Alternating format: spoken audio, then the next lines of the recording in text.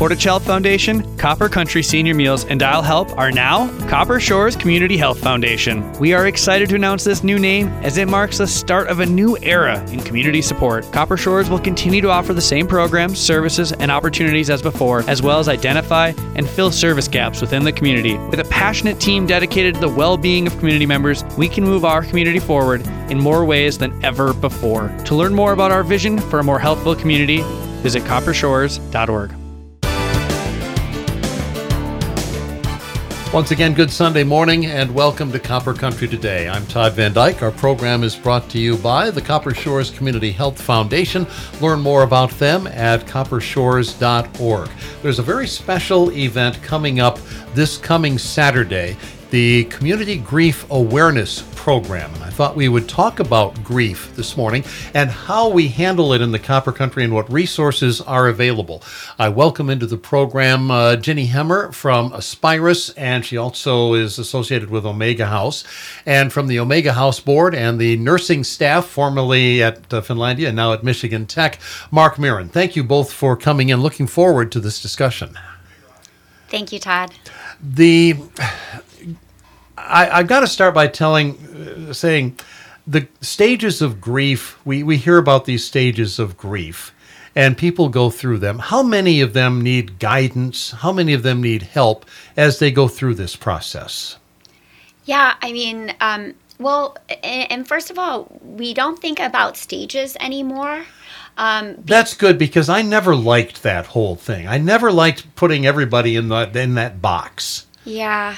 I mean, because when stages people associate with a starting point and needing to progress through things in a certain way, and everybody has to do it. But grief isn't like that. So we know more about that at this point. So there are certain things that people typically experience when they move through grief, but they can do it at different times and at different rates.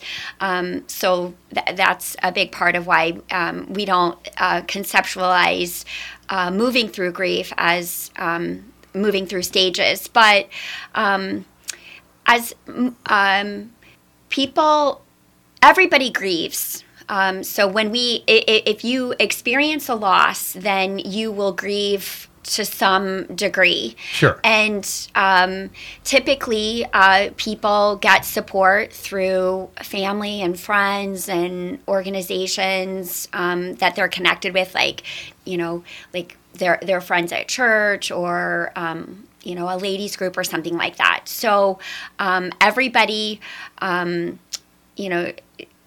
does go through grief. Does it make a difference how the grief originates? I'm thinking, for example, some grief is almost expected. You have a terminally ill family member. You've been seeing this coming up for months. You know that you're going to lose them, as opposed to the sudden shock of losing a loved one in a car crash, for example, completely unexpected. Does that affect how somebody goes through the grieving process? Absolutely. Yes. Sudden loss can be traumatic. It catches us off guard. And so, an experience like that, taxes our coping skills in a different way than a loss where we're wrapping our mind around it and we're anticipating it. Definitely there are two different kinds of losses. That crossed my mind because within the last year I lost both my parents. But both my parents were in their 90s. And God bless them, they'd been able to live at their home until their last few months. Mm-hmm. And I didn't really go through what I expected to in terms of grieving.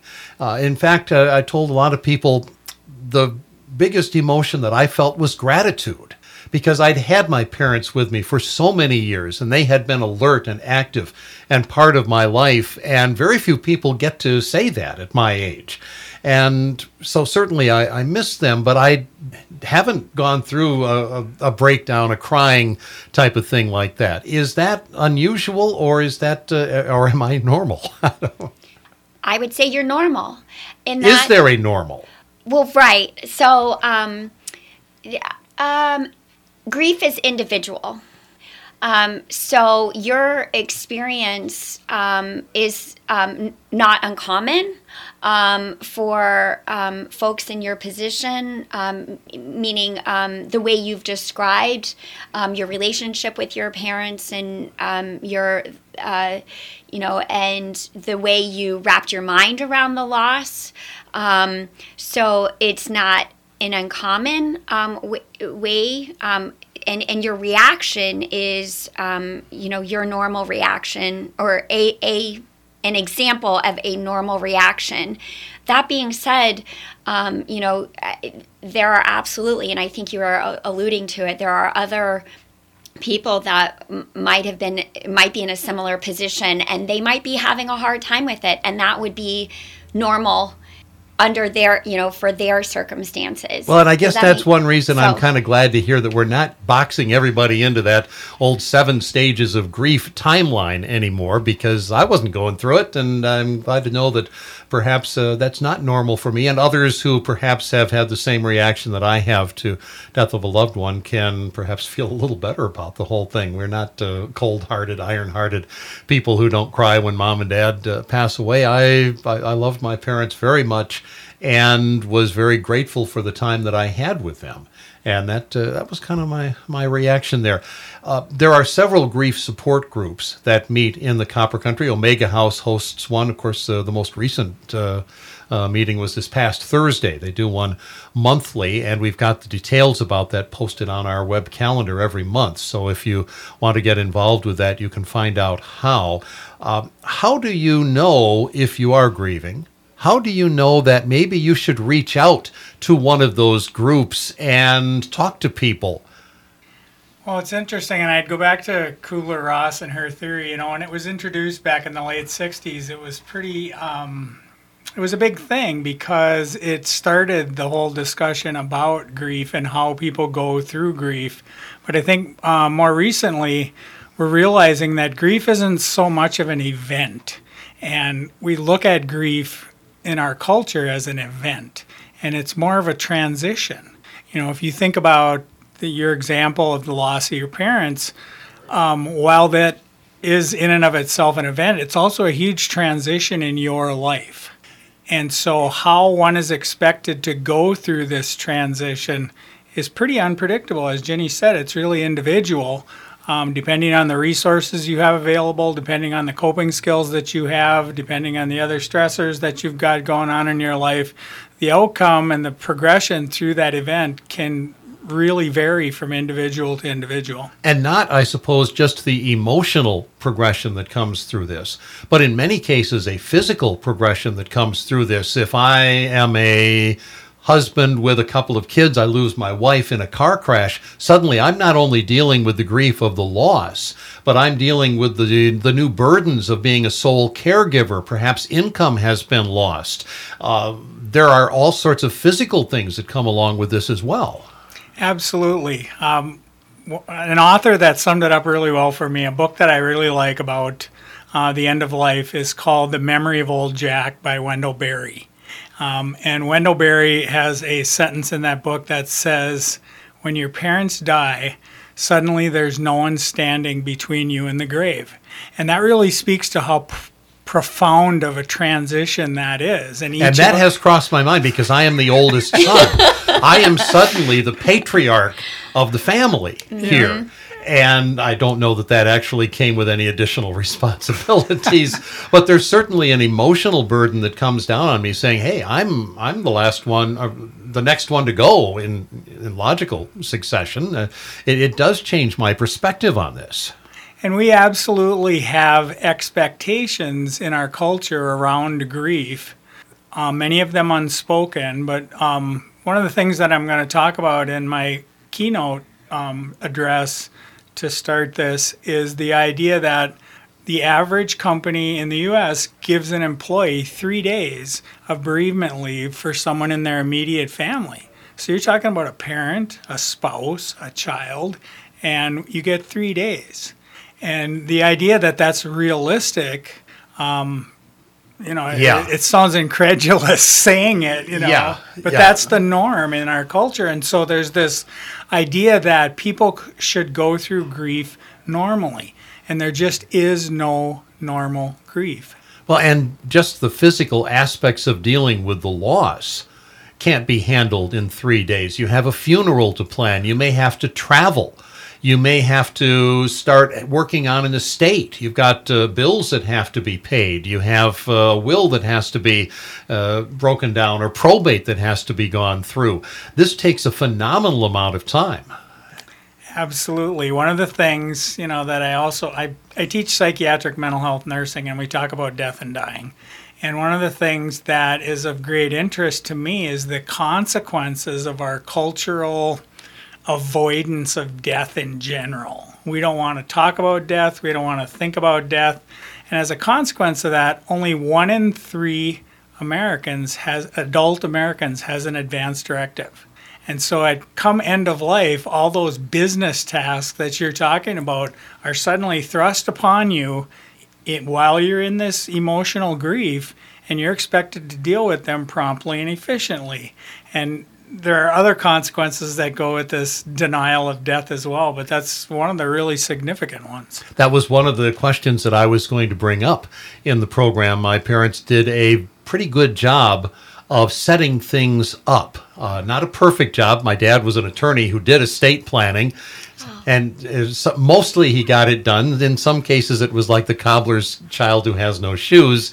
But the funeral arrangements were set in place and pre-planned. Ironically, they lost a lot of money by doing that because he had COVID as a listed death cause, and the federal government was paying funeral benefits for people who died from COVID unless you prepaid your benefit, and then you didn't get anything. So, okay, we'll take that. But they had set things up in pretty good shape. My sister was actually the executor of the estate. She's had to work very hard on it, but at least a lot of things were in place. Is it an obligation that I have and everybody has to put all of those things in order to ease the burden on our heirs? One could certainly argue that, but the reality is that it doesn't happen. None of us want to think about death. No, I'm not anticipating dying anytime soon, but I have recognized from this process, and have started the process now, that I have to have a will. I have to have the advance directive. I have to have medical directives in place and a power of attorney, perhaps for a couple of my relatives to be able to make decisions on my behalf, and put things in place so that when I die, that burden isn't so great on my family members that I leave behind. I have an obligation here, and I'm starting to feel that, and it's something that I think we probably need to stress a little more. That's one of the reasons that we're holding this event, is just end-of-life awareness. Grief comes with this. We deal with a lot of grieving families at Omega House in the course of business, and the resources available to them, the expectations that are placed upon them, are oftentimes pretty unrealistic. Going back to advance directives, one of the things as a nurse that is kind of, most people aren't aware of, I would say, is that we spend an inordinate amount of money on end-of-life care because people don't have advance directives. Sure, because you can't make the decision to say, okay, Bob here is not going to recover. There's no sense in prolonging his life. We'll shut things off. You can't make that decision. That's not how it works. The legal heirs can make that decision, or Bob could have made that decision in advance. And you're right, if you're obliged to keep somebody's heart pumping for weeks at a time, it's a phenomenal amount of money.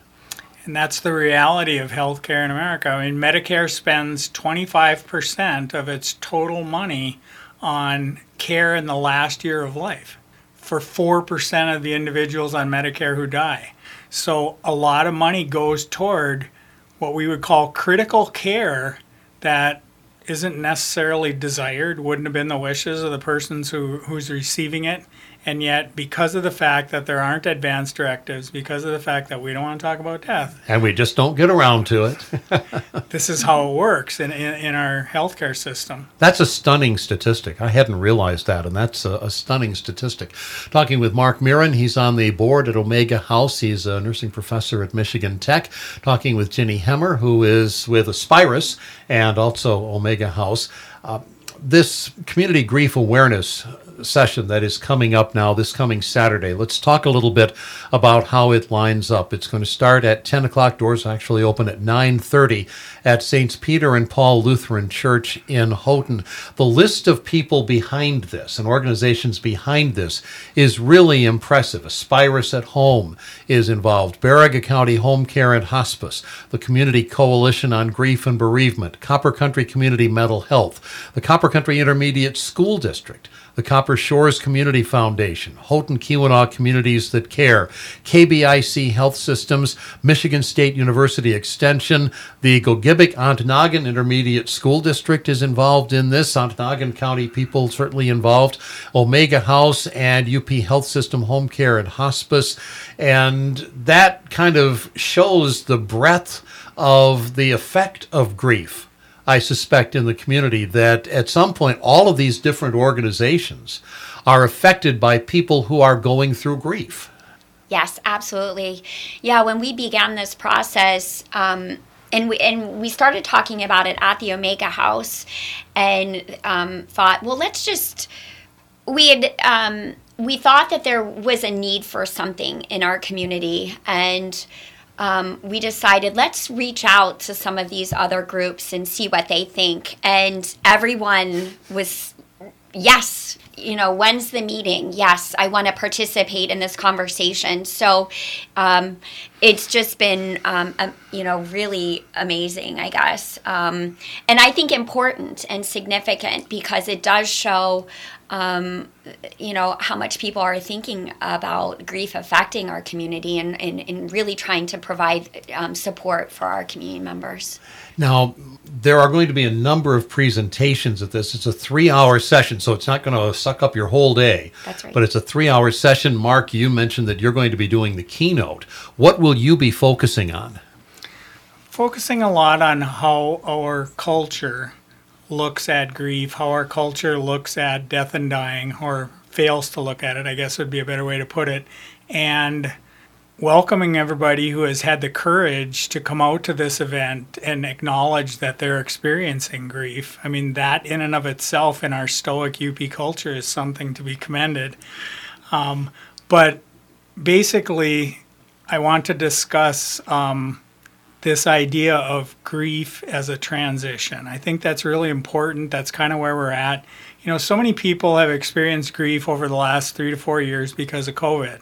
I was looking at the statistics this morning, and we lost just shy of 300 people in the 4 counties of the western UP.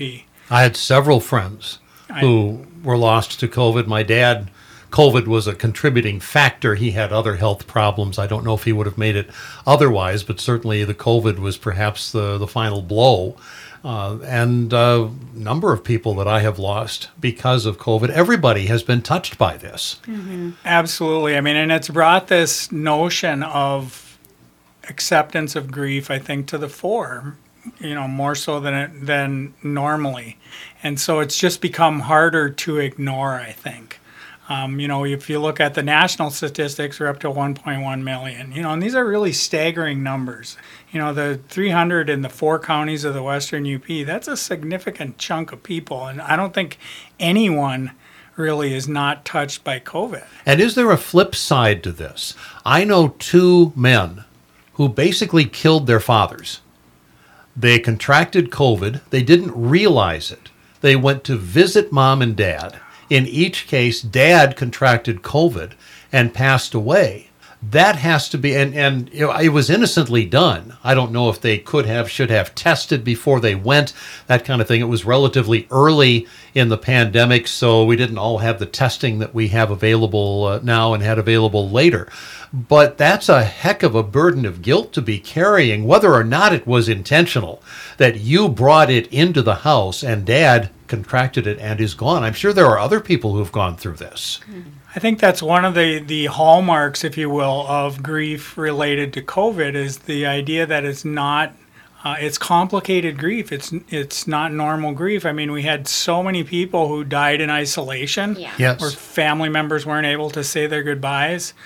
We had so many healthcare workers who were just inundated with patient after patient after patient dying, and were overcome with their own grief, just having to deal with this, having to be the last person there while someone is dying because the family couldn't be there. And so there's a lot of really complicated grief around COVID that I don't think we've acknowledged at all.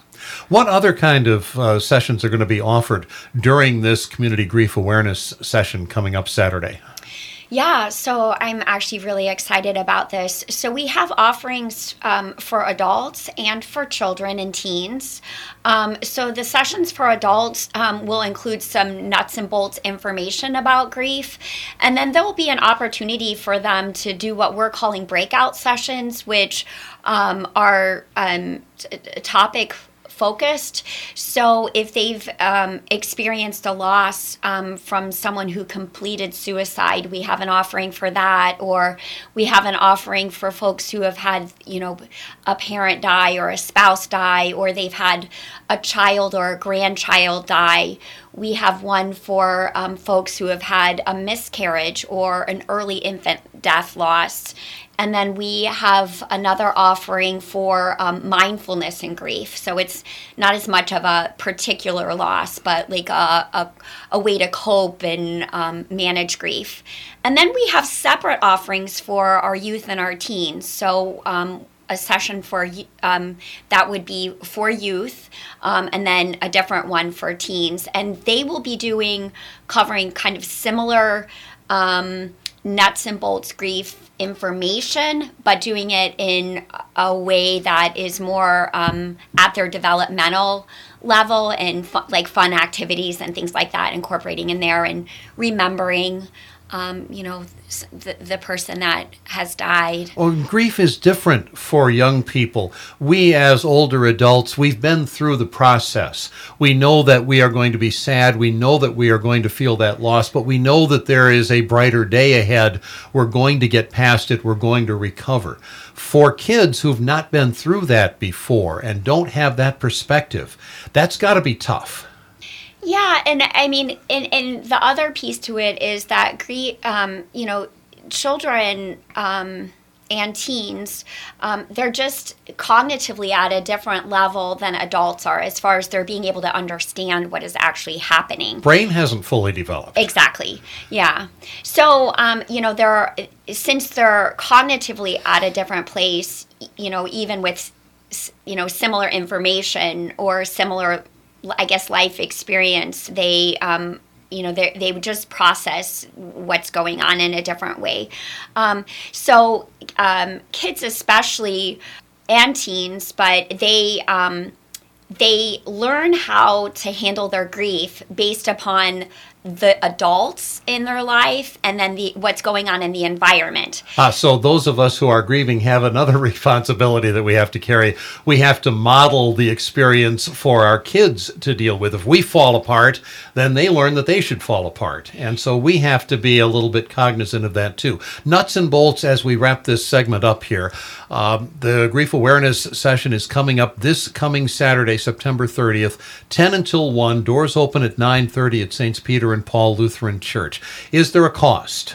There is no cost, and actually I'm glad you mentioned that, because we've been able to offer this without a cost because we have 3 fabulous sponsors who have contributed money. So we have the Superior Health Foundation, we have the Copper Shores Community Health Foundation, and the Omega House that are making this possible. So no charge, but folks do need to sign up? No. No, really? Okay. We have pre-registration. That just helps us know, about spacing and everything like that. But please, everyone show up. You're going to be welcome that day, even if you haven't pre-registered. So again, it's coming up this Saturday. Doors open at 9:30. St. Peter and Paul Lutheran Church in Houghton, and blessing upon them for hosting this as well and opening up their facility. And this is for everybody at this point, not necessarily just for those who are are going through the grieving process at this moment? That's correct. Yes. And if you're wondering about even supporting somebody, you have somebody that you really care about that you see really grieving, this might be a good opportunity to learn some things about how to support them. We all go through it, and shining light on it is only a good thing. So thank you, Mark Mirren. Thank you, Jenny Hemmer, for coming in on Copper Country today, and I hope the seminar coming up on Saturday goes very well. Thank you so much, Todd. Thank you for having us.